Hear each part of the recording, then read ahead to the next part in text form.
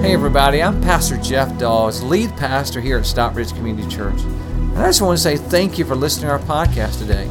I hope this message inspires you and encourages you. Enjoy today's message.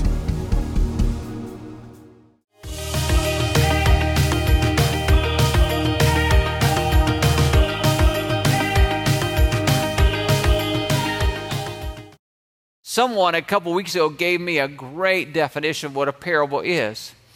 A parable is an earthly story that's told by Jesus with a heavenly meaning. And so that's what a parable is that Jesus told a story in order to share a heavenly meaning with us.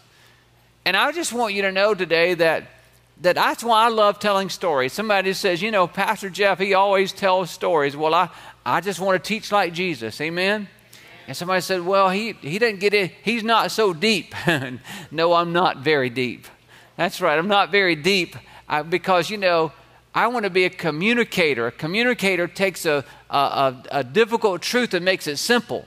And that's what Jesus did. He took a hard truth and he made it simple. And that's what I want to do.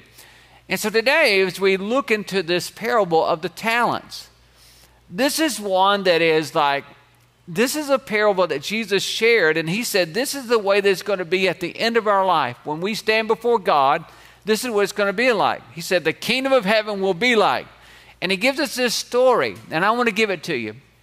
So he says there's this guy who owns property, and he decides that he's going to leave and he's going to go he's going to go for a while, be gone from his property for some time. And so he calls in 3 of his servants. And he gives them orders. He said, I'm going to divide my property among you while I'm gone, and then I'm going to give you a sum of money, which we call a talent. Now, there's a lot of debate on what a talent is. Some believe that talent could be today's value of $20,000. And so the first one he calls in, he says, I'm going to give you 5 talents. And that talent, so again, that could be $100,000 that he gave this person, said, you're going to be in charge of this. Another one he brought in, he gave him 2. So that could be $40,000.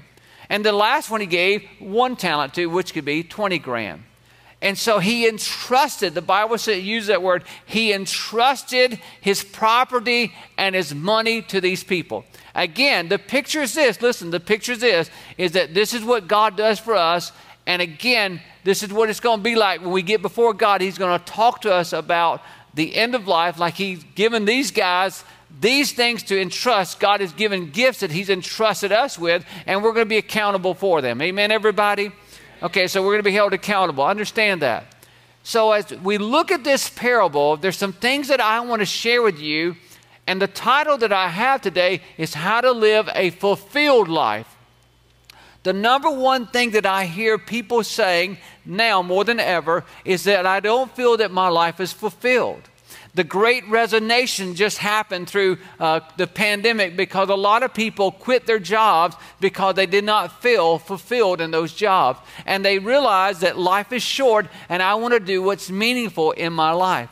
A lot of this generation that's coming up that is right now that, you know, the millennials and those that beyond them or younger than them are actually looking for purpose. Matter of fact, money does not influence them as much as purpose. They want their lives to make a difference. And I think that every one of us in this room and everyone watching online right now wants our lives to make a difference. Amen? And so today I want to talk to you about that. I want to give you 3 things today from this parable that's going to help you have a fulfilled life. And the great thing about a fulfilled life is you can start right where you are. If you're 7 or 70, amen? You can start right now today. So the first one I want to share with you is how to have a fulfilled life is number 1 is step out in faith with your talent. Whatever God has given you. Matter of fact, the word talent, when we think about people's abilities, this is where we really get it at from the scripture, is that step out in faith with your talent. Look what the Bible says in Matthew 25, because the point really is all about the guy with the 1 talent. That's where we're leaning into. That's what Jesus is leaning into. And so this is what he says. He said, but the man who received the 1 talent went off, dug a hole in the ground, and hid his master's money. This guy said, you know, he just buries it. He does nothing with it. And look at the response that Jesus gives him. Look what he says in Matthew 25:26. We see this.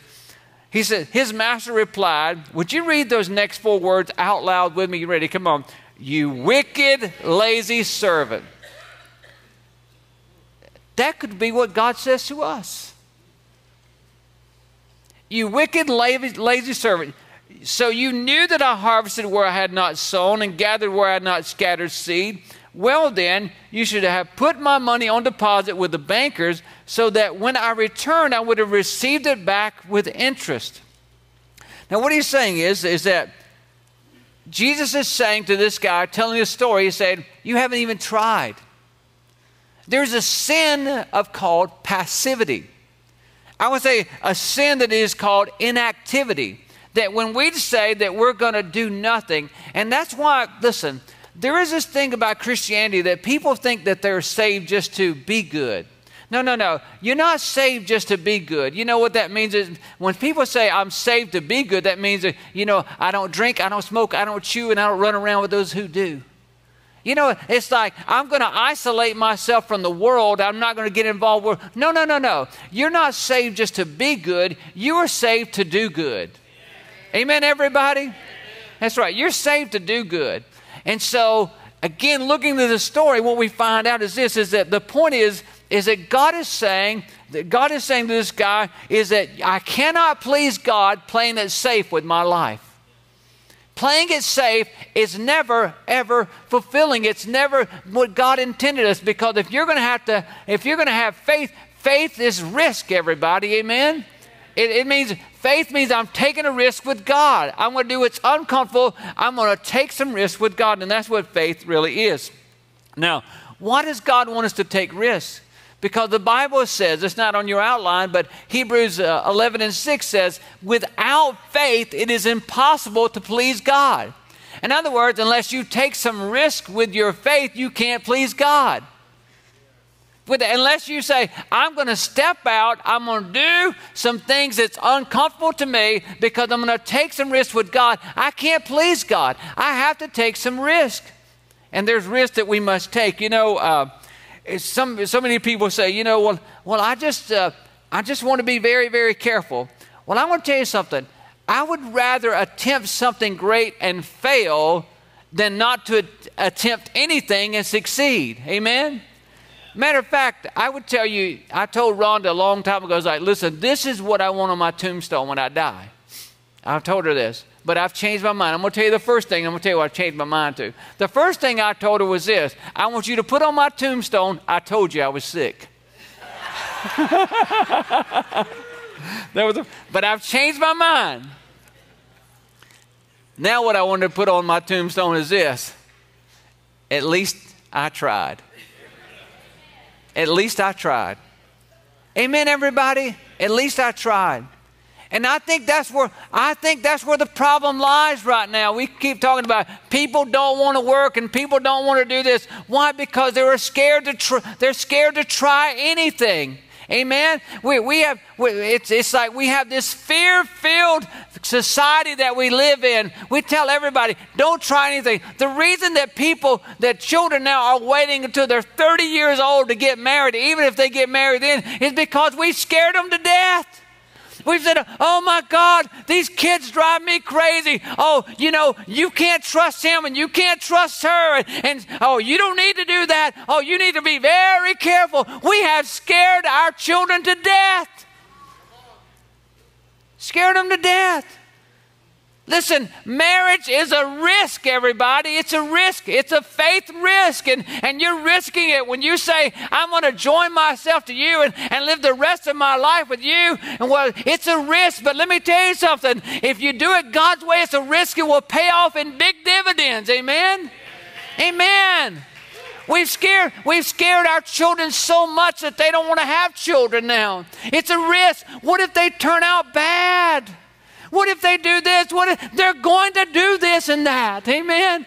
That's the way it is. But the greatest reward on earth is having a child and having a child to love, because it teaches you to be unselfish, and you learn your greatest lessons by having children. And if you really want to know how to love, have a baby. Amen?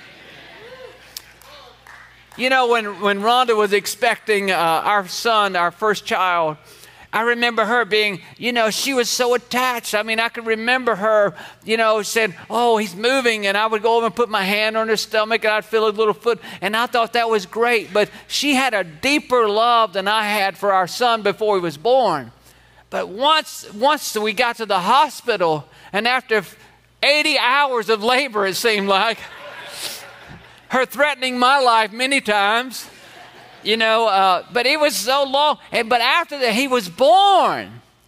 It was all of a sudden, I said, I will die for this little human being right here. That can do nothing for me. See, that's how you learn how to love. Having children is a risk, and we shouldn't teach our children to put that risk off. No, it's a risk that pays off, that you learn how to love and grow, and life is a risk, everybody. Listen, joining a church is a risk. Somebody may hurt you. It's a risk, but it pays off. You know, live right now, going through financial peace, and that small group is a risk. You might learn something that changes you and makes you better. That's the risk, everybody, and it's worth it. And going to small group is a risk, and going to church is a risk, and living every day is a risk. Going to work is a risk. But God, we gotta have faith in our lives, and we gotta take risk. Amen, everybody. You can't live without risk. Listen, we're going to step out in faith, and that's what I'm trying to tell you, is risk some things for God. Life is a risk. Why not just settle in your life that you're going to risk it with God? Amen. Amen. When you get in your car and you leave here, it's a risk. It's a risk. You know, yesterday evening I was visiting someone at the hospital, and somebody come to visit someone, and they fell at the hospital and hurt themselves. And me and someone was trying to get them a wheelchair. Going to the hospital to visit someone was a risk. Okay. The greatest risk you can take is Jesus Christ. Following Jesus is a risk, everybody. Oh, I'm going to be criticized, and not everybody's going to like me. That's okay. It's worth taking the risk. He's made a lot more out of me than I could ever make out of me. Amen. He's made a lot more out of me than my parents could make out of me. He's made a lot more out of me than the local sheriff can make out of me. He's made something out of me, and he'll make something out of you, and it's worth the risk with Jesus Christ. If you don't know him, you need him, because he's always working for you. Amen? Let me stop right here and let's just pray the prayer, because there's so many in this room right now that need Jesus in their life, and there's so many watching right now. So you just pray this prayer. You don't have to say it out loud. Dear Lord Jesus, I want to risk my life in your hands. Come into my life. Forgive me of my sins. Help me to live the way you want me to live, oh God. You call the shots. I thank you for saving me. Amen. Amen. Come on, let's give God a hand for all those that prayed that prayer. For those of you in the room that prayed the prayer today, just check the box that I prayed the prayer to become a Christ follower, so we can send you something in that. And listen, every week people do this. And I want to say thank you for turning in your cards, everybody, because we get to pray over your family. We think you're worth praying over. So please drop that in the bucket on the way out. The second thing is if we're going to live a fulfilled life, we have to take risks with God. And then the second one is we have to decide to be a courageous Christian. A courageous Christian. Fear causes us to excuse ourselves and do nothing. The reason that we're struggling in the workforce right now is fear. Everybody's afraid. You know, these younger people are afraid because we've scared them to death about life, and they're afraid to get out there and go. And so we have to get rid of the fear. Look what he says here in Matthew 25 in this parable. Then the man who had received the 1 talent came. Master, he said, I know that you're a hard man, harvesting where you have not sown and gathering where you have not scattered seed. So I was what, everybody? So I was afraid, and I went and hid your talent in the ground. See, here's what belongs to you.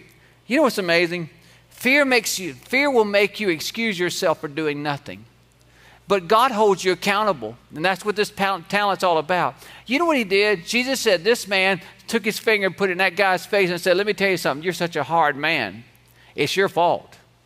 If you hadn't been such a hard man, I would have done something with this, but I was afraid of you. So it's your fault.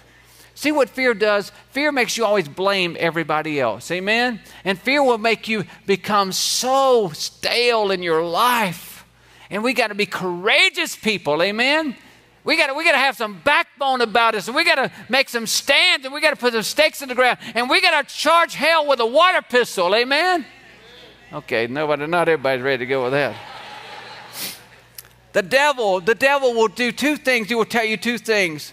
The devil's favorite tactics are this. I got them on your outline. You might want to circle this first word of self-doubt. Self-doubt. You see, the fear of failure. It's the story. I love the story of the Bible. I love the story of Moses. How many of you love the story of Moses, how God brought him across the Red Sea on dry ground? I love that. I love it. In the old movies, they stretches out that rod and God parts the sea. It's not a movie. It's a true story that they made a movie out of. And I love that. I love that. I love how God used them. But the Bible says that Moses died. And when Moses died, something happened. Is that all of a sudden they started mourning. I mean, they had a funeral for him that lasted 40 days. They had a 40-day funeral. Oh my goodness, even God got tired of it. He did. You read the Bible, people. Hey, God got tired of it. He said, he finally said, hey, my servant Moses is dead now. Okay, he's dead. He ain't coming back. You can keep crying all you want, but he's not coming back. And then God tells them this to Joshua. He says, Joshua, it's time to do this. It's time for you to go across this Jordan River.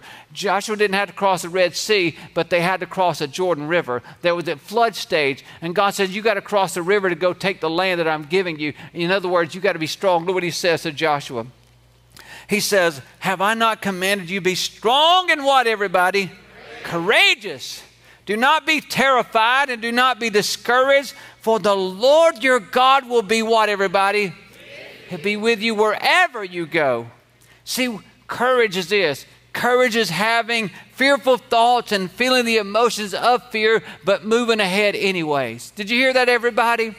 Courage is feeling the fear. Courage is having all the fearful thoughts, but moving ahead anyways, being scared to death, but going forward anyways. Why? Because there's something more important on the other side of your fear, amen? Let me tell you something. When you break through that fear, when you have courage in your life, and you begin to move forward in spite of your fear, it changes your family tree, amen? Your children no longer will be intimidated by the world, but when they see you taking these courageous steps of faith and moving forward on God's principles and God's word, it changes them. It changes everybody around you.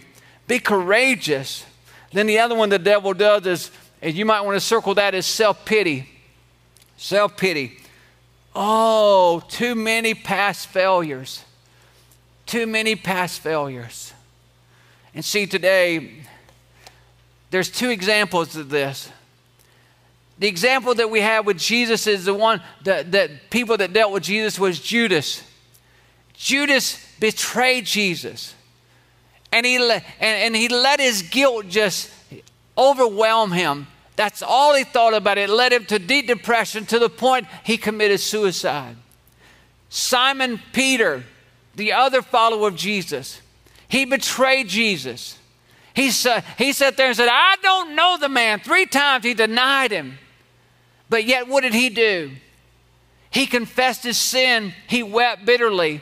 And God used him 50 days later that he would begin to pray. He would pray and he would preach and 3,000 people would get saved. Only 50 days later. It's amazing how that when you become courageous, how God will use you. And you can't let the devil throw all your past in your face, amen? Because he will do everything to remind you of all your past failures to keep you anchored right now where you are. And I'm telling you that God is not about your past. God can't change your past. You can't change your past, but God can move you beyond your past into the future. But you have to be courageous, because every time you start to take a step forward, those thoughts, those fearful thoughts come back. Oh, what if they do that? What if this happens again? What if I get hurt again? What if? Well, listen, my friend, it may happen. I don't know. But all I know, the best thing to do is always take a step forward with God and move on. Amen.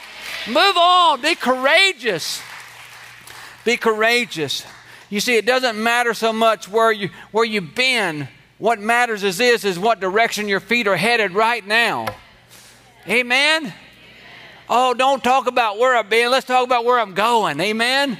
It's courageous. It's courageous. Ephesians 2:10 says, "For we are God's workmanship, created in Christ Jesus." I love this verse. Created in Christ Jesus to do what, everybody? Good works there. You can't read the Bible and get away from that. Good works, which God prepared in advance for us to do. Oh, I love it that this, we've been asking a question here. What's the question we've been asking, everybody? What good can I do today? I'm so thankful that this is not just stopping with us, but it's making it to the next generation. I saw this post on social media. Miss Ella Salmon put this picture up. Look at this. It's a picture of Ella, and look what she put on her whiteboard, everybody. Look at that. Isn't that awesome, everybody? She's 8 years old. And that's what she wrote on her little whiteboard. I want to say today, thank God for those people, for that message getting down, because that's the question. What good can I do today? Because we're created to do good. And when you don't know what else to do, you do good. Amen. When you're stuck like Chuck and you don't know what to do, you do good. Amen. You just keep doing good. When you're in your marriage and you don't know what to do, you do good. When your family is rebelling against you, when your children are rebelling, you just keep doing good. Amen. It's amazing how it changes everything. It changes everything. And you know what? How we do good is because we love people. We love people. We said our definition of love is that love is not feeling good toward you. You know that, understand, right? It's not a feeling. Love's not a feeling. Because feelings come and go, right? That's right. Ask Rhonda. Some days she says, feels so good toward me. But other days she wants to get rid of me. Just like you. See, feelings. See, we said this, that love is this. Love is doing good for other people no matter how I feel. Amen, everybody? Doesn't matter what you do to me, I'm still going to do good to you. I don't have to like you. I was meeting with one of our county officials this week, and I said, listen, I just want you to know something, that I might not always like you, but I'm always going to love you. They looked at me and said, what does that mean? I said, that means this. If we totally disagree on a lot of issues, that means if you're driving in your car and you wreck, I'm going to go and I'm going to pull you out of your car, whether I like you or not. I love you. Amen? I'm not going to wish you bad. I'm going to do good to you no matter how I feel. And that's love. And love changes everything. When Tani and I was interviewing Misa to come and work with me as our first impressions and assisting me, and I said, Misa, the bottom line is this. I want to know. I looked at her. I want to know, will you love me, Misa? Will you love me? She said, Pastor, I don't know you that well. I knew right then I wanted to hire her. Right there. As soon as you said that, I said, we need that kind of wit around here. And what I was saying to her was this, is that will you do good for me in those moments that you're going to disagree with me? In the moments that I'm going to have to give correction to you, will you still love me? That's what I want to know. And that's what biblical love is. Amen, everybody? It's doing good. It takes courageous Christians. As Christians, we need to be courageous. So I want to, on your connection card here, I want everybody to check this box at will. It says, I will do my best to love others by doing good no matter how I feel. That's a drum that we're going to keep beating and beating and beating because it changes our lives. The third thing I would like let me just say this before I move on. You know what I thought about our church? We are a church that love is building. Did you hear that, everybody? We are a church that love is building because we said it doesn't matter who you are, we're going to love you anyways. We're going to do good for you no matter how we feel. That's right. No matter how we feel, we're going to do good towards you. And again, we're changing you understand our church is changing our community, don't you?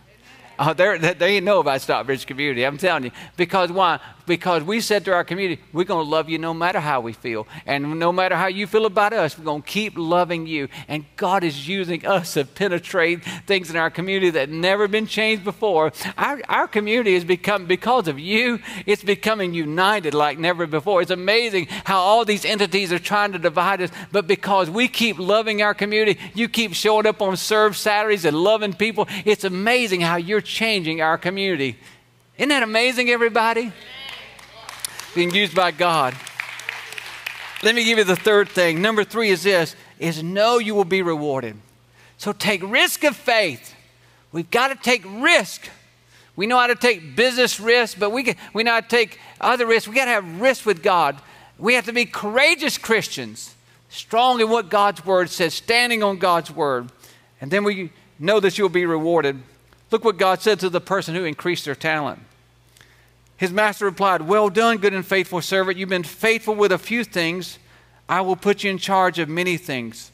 Come and share your master's happiness. Listen to this. 3 things he said you're going to be rewarded. Number 1, when you use your talent for God and you take risks with it. Again, faith is risk. When you take those risks, he says, Jesus is going to say, well done. Good job. He's going to look at you and he's going to say, right here's Tanya. He's going to say, Tanya, good job. You did good. He's going to say, he's going to say right back there's Pastor Chesney. He's going to say, good job, Chesney. Danny, he's going to say, good job. Rich, he's going to say, good job. I want you to know, Aiden, he's going to say, good job. Well done. Well done. To all of you that come in and rock babies in our nursery, he's going to say, good job. All of you that stand in that parking lot out there, risk your life. That is a risk out there. I've seen these people drive. That's a risk of faith. He's going to say, well done. Good job. And then he says what's going to happen after that is that you can expect more. You can expect more. Because you're going to be rewarded. And when you use what God has given you, he will give you more. Some people will not ever receive more because they're not doing anything with what they already have. He that can be trusted with little can be trusted with much. Amen? Amen. It takes risk. It takes risk. It takes courage. But you will be rewarded. The third thing is, I would say that he says this. He says, you'll be happy. You will never... The greatest happiness comes when you're satisfied in your relationship. In other words, when you are living for God the best that you can, and that you're doing all that you can for other people, that is happiness, everybody. That's happiness. Happiness is not about you, it's about others. When you find yourself serving other people, that's when you're going to be happy. Because it feels good to do good. It feels good to do good. I love chocolate cake, but after about the second piece, I'm done. As a matter of fact, I'm done for a while because acid reflux kicks in. Some of you have no idea what that is. Just wait, it'll come. But you know what? I can only eat, but I love giving it away. Say, hey, try a piece of this. I get more joy out of watching other people have a good experience than my own self. And that's what you're created to do. I want to say this to you. The thing about this parable that scares me to death is at the end of it, Jesus said the man with the 1 talent, he stood before God. And God said, you wicked and lazy servant, and kicked him out. He did not make it into heaven. He didn't make it into heaven. I mean, it's just amazing how Jesus is so serious about this. This deal about just saying a one-time prayer and living any way that you want to live and go to heaven, that's not real, people. That's not real. No, followers of Jesus make it to heaven. I want to do something with you real quickly. as we get ready to close our service, why don't you just close your eyes? Those that are watching online, just close your eyes right where you are. I want you to imagine this with me, because this is how you find a fulfilled life and purposed life. Would you just imagine with me now that you're going to a funeral home because someone you know has passed away? And as you walk into this funeral home, you're beginning to hear chatter, people talking. You're seeing people that you're very familiar with. Your family, your friends are all there. And you begin to walk up toward the casket, and you begin to look at the person that's there, and you see yourself. It's you, it's your funeral. The question I want to ask you right now, as you're looking at yourself and as your spouse walks by, what do you want them to say about you at that moment? Now your children are walking by. What do you want them to say at that moment? Your parents are walking by. What do you want them to say at that moment? Your friends are walking by. What do you want them to say about you in that moment? Your church members are walking by. And what do you want them to say about you in that moment? You can open up your eyes now. You see, what I've just taught you is purpose. Because whatever you want them to say then, you've got to do now. Did you hear that, everybody? Most importantly, I did not say is what do you want God to say, because you're going to meet Him. And that moment that other people are looking at you, you're already met your Maker, and you're going to spend eternity one or two places. And either you're going to hear Him say, well done, good and faithful servant, or you're going to hear Him say, depart from me, I never knew you. What do you want Him to say? And that's the way we got to start living our lives, everybody, by what we want people to say when we leave here. That's how you find purpose. I did this exercise several years ago. Probably 30 years ago. And I decided that when I leave this world, when Rhonda walks by my casket, I want her to say that Jeff loved me.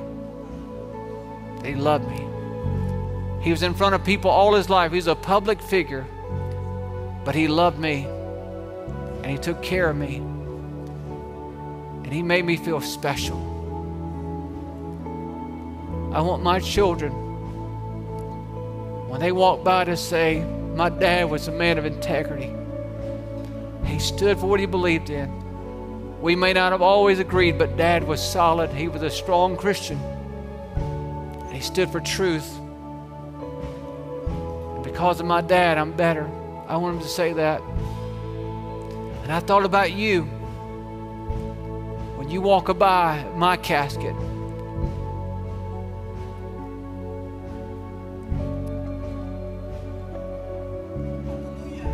I want you to say, my pastor loved me. And he gave his very best every week in and week out to help me get better. And I hope to God that you could say that my life's better because God sent a pastor my way that cared for me. That's my prayer. Hi, this is Pastor Jeff again. I just want to say I hope you enjoyed today's message. If you would like to support God's work through Stockbridge Community Church, simply go to our website at sccview.net. Again, that's sccview.net, and click the Give tab. We want to thank you again for being with us today. God bless you. Have a wonderful day.